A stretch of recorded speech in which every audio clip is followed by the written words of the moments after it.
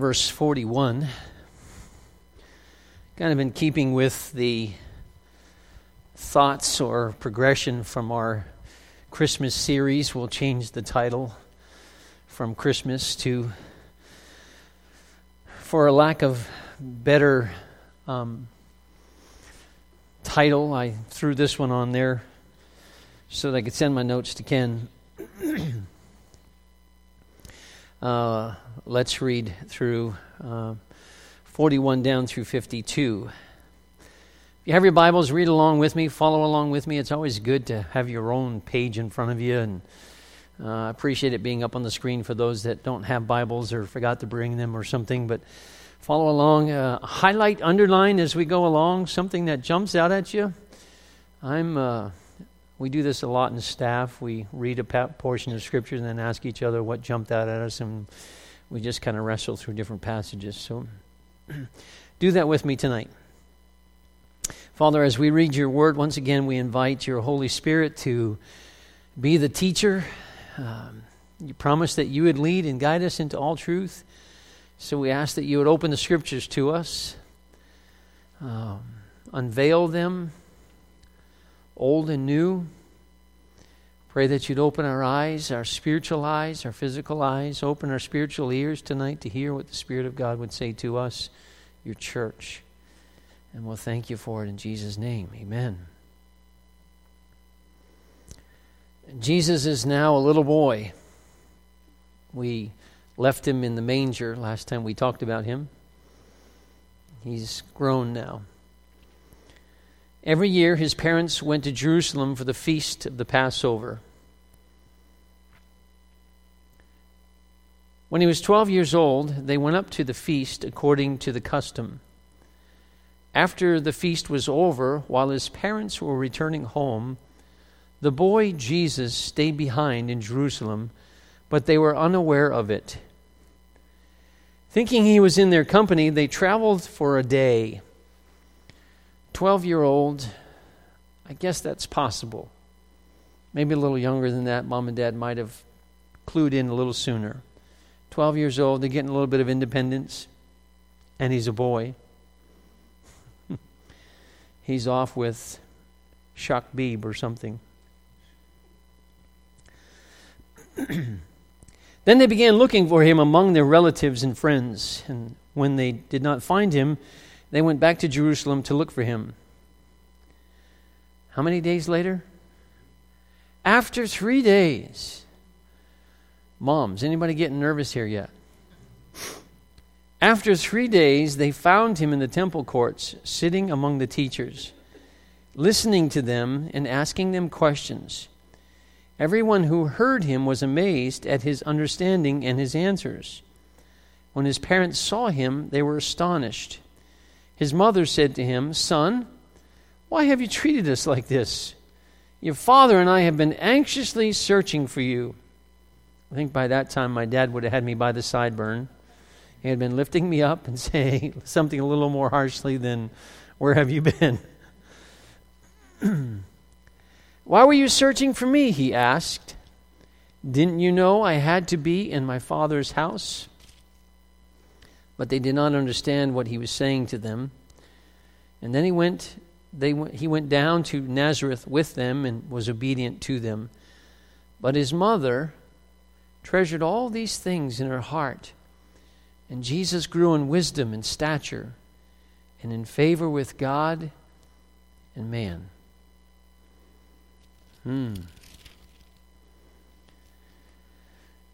Interesting scenario for a 12-year-old. Natalie, how old are you? 13-year-old. Stephanie, how old are you? Oh, you're old too. How old are you? 6. You're real old. 12 years old. Do you remember when you were 12?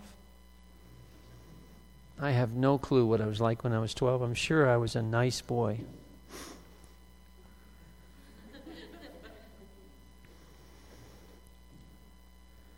What jumped out at you when you read that passage?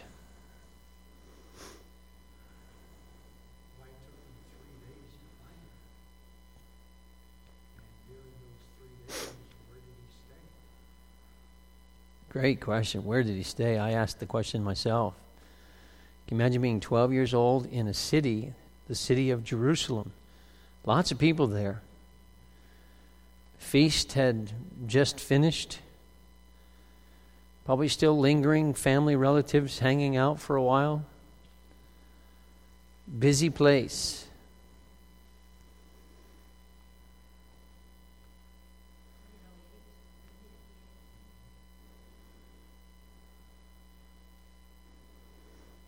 These are all practical questions that we kind of read over when we read through the Scripture. We miss the anxiety, the struggle of life in our text. They went a day's journey, so a day back and then a day in the city looking for him. You wonder where they looked for the day. Where would it be the first place a mother would look for a child? If you lost your son or daughter for 3 days and you went back to the city that you left them at, where would be the first place today you would go looking for them? The books, Stephanie, be in the bookstore?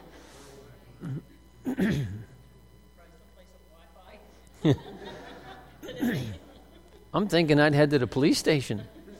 Have you seen my kid? Has anybody reported my daughter or son? Retrace your steps.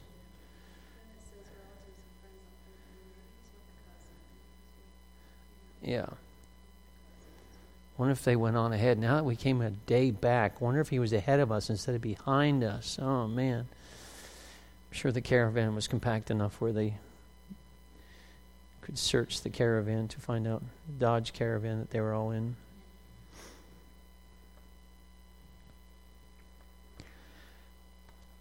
Let me just point out a few things here tonight, three points to ponder. I titled this Reasons for Going to Church, but I really have no idea what it has to do with going to church. Number one, as I look at the text, verses 41 and 42, remember where you came from. Why are they in Jerusalem? They're celebrating a feast. How old is this feast? And how far does it go back? Moses, and where were they when the feast? Egypt.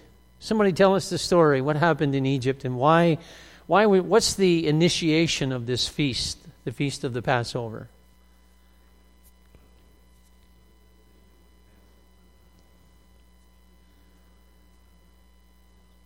Okay, Roger's saying, so the death angel would pass over any house that had the blood on the doorposts. Why was that there? Why was the blood there? What was the occasion? Was that a everyday thing? You put blood there? What was the situation?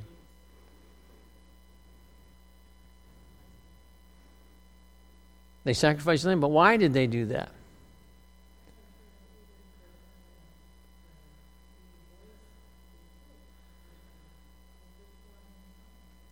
Actually, not at that particular time. We have Pharaoh who wouldn't let the people go. They're in Egypt. They're in bondage at this time. This was one of the plagues. What number of the plagues was it? It was the 10th, the last of the plagues, where Moses kept saying, let my people go, let my people go. And then God said, at this point, I'm going to have the firstborn. And that was animals as well as human beings, by the way. The firstborn would be slaughtered at midnight if they didn't have the blood put on the doorpost, as Roger said. So we get this term Passover and the unleavened bread are similar feasts celebrated. The Passover is like the first day of the feast, and the unleavened bread is the rest of it. The Passover, as we see here, this is remembering where you came from. These Jews are still, hundreds of years later, going back to Jerusalem, celebrating where they came from. that they came out of slavery, that they came out of bondage, that they came out of real cruel. Why were they in Egypt to begin with? Anybody know that? Joseph invited his family to Egypt. And they finally grew so large that they were larger than the Egyptians. Population-wise, they were overtaking the Egyptians. And so the Egyptians knew that the only way to control them was to bring them into slavery. And so they became slaves. So now they're being released under the direction of God's hand, and Pharaoh finally throwing his hands up and saying, okay, just go. And in their leaving, they pillage Egypt. They're given all kinds of gold and silver garments. I'm thinking at that moment, I just want to get out of there.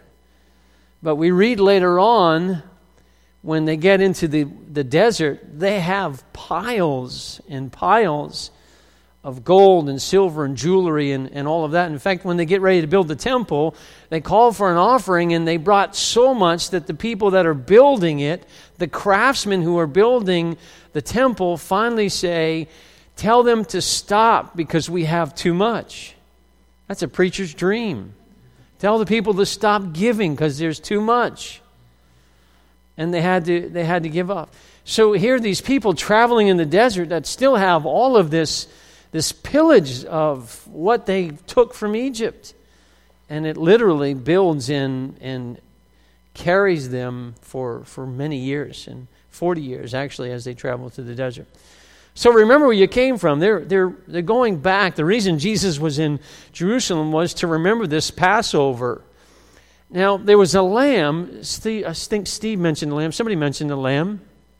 The lamb's really important. And now the Passover, what kind of lamb was it that they killed? A perfect lamb. What was perfect about it? No blemishes. Okay, in fact, they had several days that they would bring these lambs to the priest. They would leave the lamb there, and the priest would inspect them every day to make sure there was nothing wrong. There was something there was a typology happening here. There was a pointing to something that was going to happen in the future without the Jewish people really understanding the fullness of this, that Jesus, who was the perfect lamb, would be the covering of sin.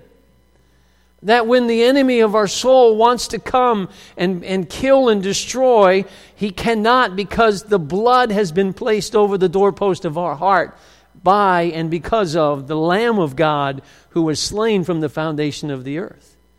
So we see the type carrying from the Old Testament there in Egypt now into Jerusalem when Jesus is slain on the tree. And you and I get to be the blessing of not just a physical covering, but a spiritual covering, a covering that would keep us for all eternity and free us from the bondage of our sin. So the feast was a testimony. It was a testimony of where they came from. It was a testimony of God's keeping power to them. It was a testimony of covering and deliverance. And so as I think about that, for you and I, it's important that you and I remember where we came from. Do you remember when you got saved? Do you remember what you were like before you gave your heart to Jesus Christ? You ever wonder what you'd be like if you had never given your life to Jesus Christ? Think how bad you are now with Jesus.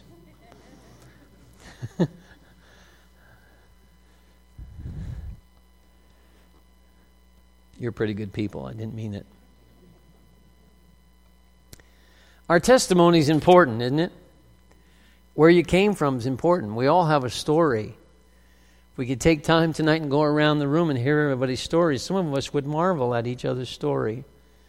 If we could really be transparent with each other and lay our stuff on the table,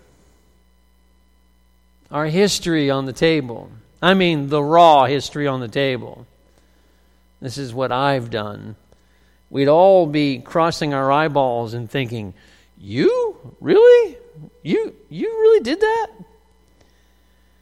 And because of the grace of God, we can look back and say, wow, we have a pretty marvelous testimony. And the Jews, when they got together, they celebrated for 7 days. This was a testimony not to be forgotten. Testimony of God's deliverance from the bondage in Egypt. Revelation 12 tells us that in verses 10 and 11, John says, "Then I heard a loud voice in heaven say, Now have come the salvation and the power and the kingdom of our God and the authority of his Christ. For the accuser of our brothers, who accuses them before our God day and night," notice that. The adversary of your soul goes before God day and night, accusing you to him. He's been hurled down. Somebody say, "Thank you, Jesus." He's been hurled down. And they, the saints, they overcame him, the adversary, by the blood of the Lamb, which has been applied to the doorpost of your heart, and by the word of their testimony. This is why your testimony is important. By the word of your testimony. Nobody can change your testimony. Nobody can change the fact that you have felt the power of God in your life. Nobody can change the fact that, it doesn't matter if they kill your body. They can't change your testimony. Your testimony is your testimony. The testimony is what I have testified of in my life. This has happened. It's real. They overcame by the blood of the Lamb and the word of their testimonies. They did not love their lives so much as to shrink from even death itself. Powerful verse. So this feast was a prophetic feast that would point to the cross, fulfilled in Luke chapter 22, verses 15 and 16. And he said to them, Jesus is saying to the disciples, "I've eagerly desired to eat this Passover with you." Jesus is talking about that specific feast, the same one he was at when he was 12 years old. He's now 33. And in Luke 22 here, he's 33 years old, and he's saying to his disciples, this particular Passover, I have eagerly desired to eat this Passover with you. Because this Passover was the Passover that was signifying that he, the Lamb of God, the Lamb that was slain clear back in Egypt, the type, would now be fulfilled in his own life. The whole reason that he was slain before the foundation of the earth, before God ever formed this terrestrial ball that you and I live on. In the mind of God, this plan of salvation was already created, and for the time span of then till Jesus stepped into what we know as time and into humanity at 33 years of age, he says, I eagerly desired to eat this feast with you. Because the fulfillment, God restoring broken humanity back to a holy God, is about to take place. The testimony that you and I have is that we have met the Lamb of God, that the Lamb of God has indeed applied His blood to our sinful hearts, and He has passed over us, if you will, in a sense that no longer are we responsible and guilty of our sin, and no longer would we be slain, but we would have freedom from captivity, and we'd have freedom from bondage. We'd have freedom in our lives to set ourselves towards the things of God. And he says in verse 16, for I tell you, I will not eat it again until it finds fulfillment in the kingdom of God. The second thing I notice in these verses is in 46 to 48, the first part of 48. After 3 days, they found him in the temple courts, sitting among the teachers. Notice what he's doing. Listening to them, asking them questions, and everyone heard him was amazed at his understanding and his answers. When his parents saw him, they were astonished. So I see three things there. I see, number one, that he listened. Notice the progression of what Jesus does here. Now, we're talking about a 12-year-old boy, but you and I know on the other side this is the Son of God. This is Jesus, the one who lived in the spiritual realm with God the Father, who was there at the beginning of creation and spoke all of this into existence. Now he is in the form of a 12-year-old boy, and he's sitting. Notice who he's listening to. He's listening to the wisdom of man. Now, can you imagine God reducing himself to a 12-year-old boy and sitting in the temple listening to the wisdom of man, the Son of God listening to the wisdom of man? Isn't that marvelous? Isn't that just kind of strike you? Isn't that incredible that God would submit himself to such a thing? And he would sit there and listen to... Now, what he listened to were men that had studied the Scriptures. And I'm sure that as they had, many of them memorized whole books. The Torah was oftentimes memorized by rabbis and their students. And so as they're deliberating over the Scriptures, the one that the Scriptures were all about steps into the temple, and he's listening to what these men have to say about him. And imagine Jesus, a 12-year-old boy, knowing what was going to happen, had a little smirk in his spirit like, wow, if you guys only knew. If you only knew, the Lamb is sitting right here with you. And he listened to them. He listened to them talk about Scriptures. He listened to them. I'm sure they talked about the coming of the Messiah. I'm sure he listened to them rehearse what the Passover was all about. And when they got to that part about the lamb, I'm sure there was again a little raising of the lip when, yeah, that's me. That's me. But he also asked questions. I can't imagine that he asked any questions that he didn't really know the answer to. By the way, when God asks you a question, it's not because he doesn't know the answer. Right? He's really trying to reveal something in your heart. And anytime we ever hear Jesus asking questions, it's not because Jesus didn't know the answer. He's revealing something in the heart of the person he's asking the question to. And the Holy Spirit loves to do that to us. Have you ever been asked those probing questions by the Holy Spirit? Where you just feel God has a way of disciplining you and speaking to you in a way that if anyone else said it, you'd be mad. But the way he says it, you just go, thanks. I needed that. That's a way of opening up your heart and communicating with your heart that no one else has. It's just a spirit-to-spirit thing.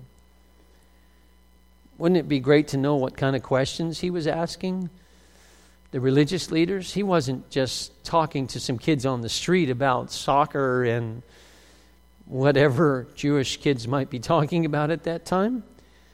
But he's in the temple talking to the temple people, the religious people, the rulers, the scribes and Pharisees and teachers of the law. Jesus, his 12-year-old boy, again, is asking questions to them. And don't miss the fact there in the end of verse 47, it says, everyone who heard him, so he wasn't just hearing and asking, he was speaking things, because they were amazed at his understanding and his answers. So not only was asking questions, he was giving answers to perhaps questions they were asking him, and astonished at that. But notice he only gave answers after he listened and after he asked. Then he offered answers. By the way, not a bad suggestion for us. We're so quick to give answers before we listen, aren't we? Somebody said God's given us 2 ears and 1 mouth for a reason. We need to listen twice as much as we speak. And the third thing we see is reflect what's in your heart. Verse 52, flip there. Verse 52. And Jesus grew in wisdom and stature and in favor with God and man. Reflect what's in your heart. We see several things here that was in his heart. He grew in wisdom. Wisdom is the ability to discern or judge what is true or what is right, or a lasting insight. Common sense, good judgment. Henry Thoreau says it is a characteristic of wisdom not to do desperate things. It's a characteristic of wisdom not to do desperate things. And Confucius says, by 3 methods we may learn wisdom. And I like what Confucius has to say, as Confucius as he was. First, he says, by reflection, which is the noblest way to learn wisdom. Second, by imitation, which is the easiest.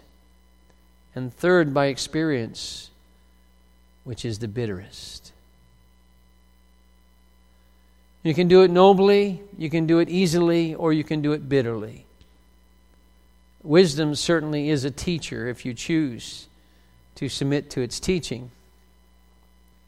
John Maxwell, who is a former pastor, now gifted communicator to leaders and training leaders of Christian and non-Christian organizations, says that in this stage of his life he spends a lot of time sitting in his office with the lights off and a pad sitting on his lap and a pen handy. And he may spend as much as an hour, 2 or 3 hours sitting there and just listening for wisdom. James says, if any man lacks wisdom, let him ask of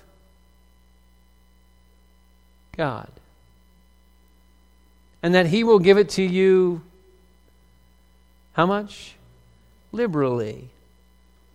You need a liberal dose of wisdom? Ask God. But you can't ask God on the fly. You might need to stop for a while. That's why Confucius says that the best and the noblest way to gain wisdom is reflection. Sit and ponder.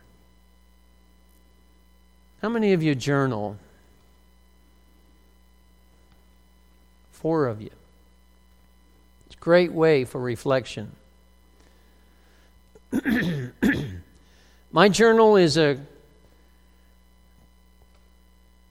chronology of depression. If you ever read it, I only journal when I'm discouraged. So if you ever get out my journal, you think, wow, Pastor Joe is the most discouraged person in the world.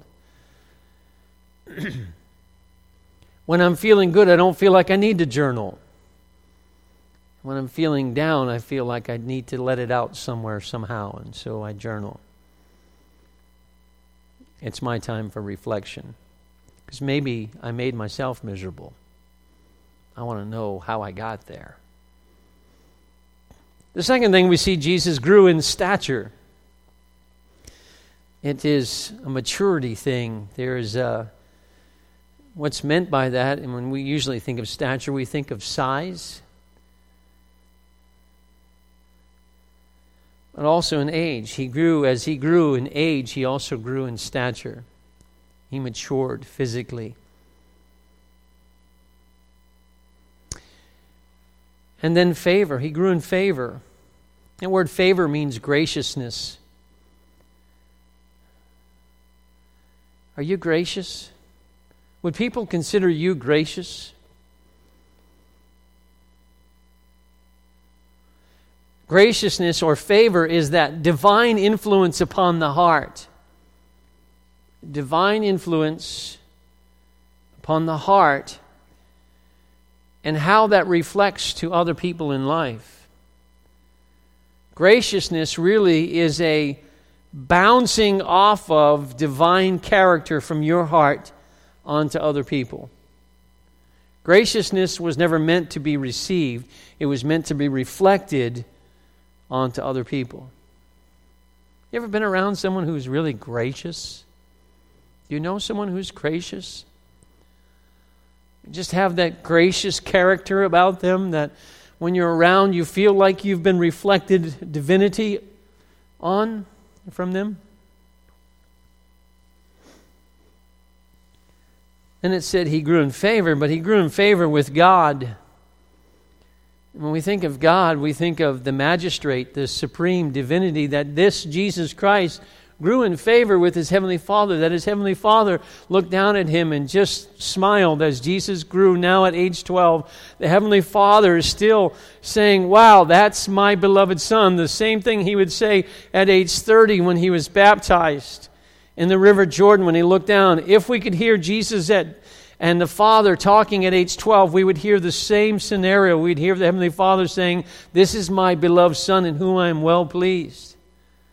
He grew in favor with God. He grew in favor with the magistrate. He grew in favor with the divine, heavenly, supreme being, God himself. But he also grew in favor with man. And there's a saying, I haven't heard it for a while, but we used to say that he's so heavenly minded that he's no earthly good. You ever hear that statement? You're so heavenly minded that you're no earthly good. They're so spiritual, but they don't know how to relate to people. There has to be both of those, isn't it? If Jesus just walked around talking to God all day and had nothing to do with humanity, that his purpose for being here would have been missed. And by the way, ours would be too. If you just walk around all spiritual and acting all super spiritual and, oh, God's teaching me so much in my prayer life and blah, blah, blah, but I never reflect that into humanity, we miss why he's talking to us, why he wants to talk to us. Because the reason he wants to talk to us is to give us wisdom how to relate to people around us. As I read through this thought hit me. We read all that happened with and through Jesus' life, and here at age 12, and then in verse 52, and Jesus grew in wisdom and stature and in favor with God and man. It almost would have been nice if he said, and he grew in favor with man and God. But we have this, he grew in favor with God and man. There's this anticlimactic feel to the verse. And they say, whoa, what just happened? I can understand the God. That's pretty awesome. But man... But it's actually, I want you to understand, it's actually the fullest expression of God's favor. When we can reflect Father's grace back onto others, the intention of God's grace is at its fullest value. If I reflect grace to God, it's of no value to Him. Grace was meant for brokenness. Grace was meant for that which lacked power. Grace was meant for that which lacked the ability to produce anything of value in and of itself. And God gives His favor and His grace upon man. So what appears to be anticlimactic is actually just the opposite. That he had grew in favor and wisdom with God, but he also ultimately grew in favor and wisdom with man. In other words, God's grace, God's wisdom was reflected onto the very people that it was intended and given and crafted before the foundation of the earth. It found its fulfillment even at age 12 in Jesus' life. The climax happened. Yes, he grew in favor with God, but that had never changed. He was always in favor with God. But now the favor that he intended to come for at age 12, he was already growing in favor with God and with man. That which was to be the expression of His grace. For this is the reason that Jesus came. So how about you? Do you remember where you came from? Do you share your testimony very often? You have one, you know. You have a story. Do you have a place where you can listen? You have a place where you can ask questions? Do you have a place where you can give a few answers? Life groups are a great place for that. Christian Life University is a great place for that. Your own devotional time is a great place to listen. It's a great place to ask some questions. And from time to time, it's a great place to receive some answers. I say that because don't you wish you got more answers from God than you get? Don't you wish you really could have just a personal conversation with God every day? I think God would delight in that. I think our lives are so busy and so full with idolatrous lifestyles. We're so overwhelmed with so many things in our life that we feel they crowd out God if we're honest with ourselves. And lastly, do you have a way of measuring your spiritual growth? How have you grown since last year?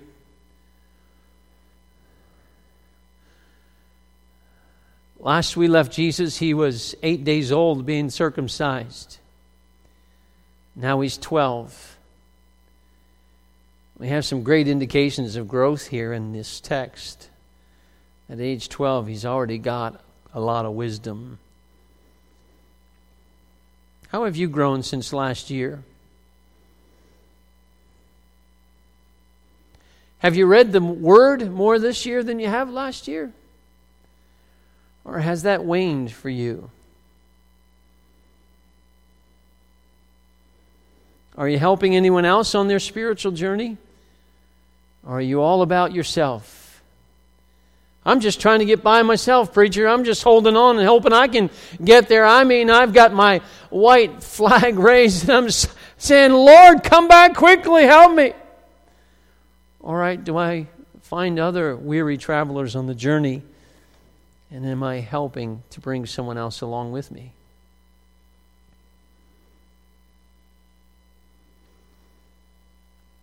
And lastly, is the favor of God on your life? If so, why?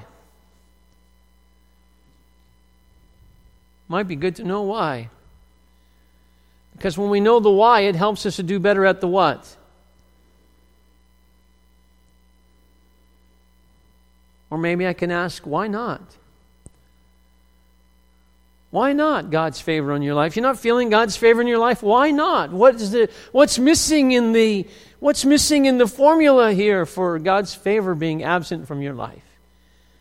Which I trust isn't the case of anyone in this room.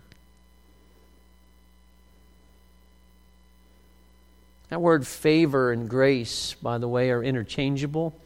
Even in our text in verse 52, Jesus grew in wisdom and stature and in grace or in favor. God's divine empowerment with God and man as well. A few reasons why we should attend church. So then we can continue to remember where we came from. When I come to church, it's a great time to reflect with other believers that we can sing about the goodness of God and how He has changed us, and rehearse what's on our heart and share with one another like we did tonight with testimonies, and listen to what's going on in other people's lives and ask a few questions. It's also a great place to reflect what's in your heart. I love when I hear what's on somebody else's heart, especially when it's in alignment with the things of the kingdom of God. Our staff went out to dinner the other night, and we sat around a table and we reflected on, we had some cards we wrote, highlights from 2012. We all had different things that we wrote on our cards. Some of them were the same, but one of mine was, I wrote Ginger Goodyear. And I just was reflecting on what's in her heart as here's this very quiet, backward, shy woman that, to my knowledge, in 11 years, I've never heard her speak up in church. But over the last year, God's doing something in her life. There's a growth taking place where she's finally at the point where she hears God. At least she's saying, I think I'm hearing God. And I'm so overwhelmed by that because God spoke that same thing to me 3 times, she says, that now I have to get out of my comfort zone and I have to tell the church what's in my heart. And it moved the church to act on what the Lord put on her heart. And to watch her as she walked away from Sister Wiley's with tears streaming down her face in public and a hand raised in public walking down the street, thanking God and asking God to complete the work that He put on her heart for the prayer around the house. I said, God, I love what I see in Ginger's heart, and I know you do too. If we're going to inspect each other, let's inspect what's on each other's heart. Sometimes our actions aren't as kind to us, are they? Sometimes our actions don't reflect really what's in our heart. I often say, I'm so glad God knows my heart. My actions don't always line up with my heart's cry and my heart's desire. But what's on your heart tonight? What's God doing in you? And maybe it's time to reflect that somewhere else. Would you pray with me? Father, we bless you tonight. We thank you for helping us to remember where we came from. I remember being 12 years old at a youth camp where you got a hold of my life in a prayer room behind the platform.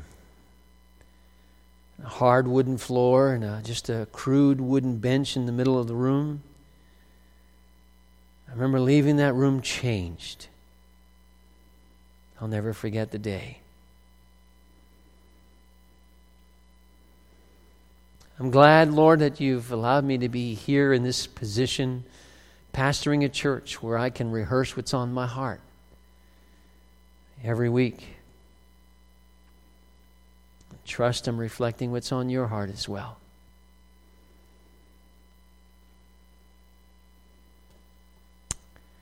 Father, I just pray over these people that are here.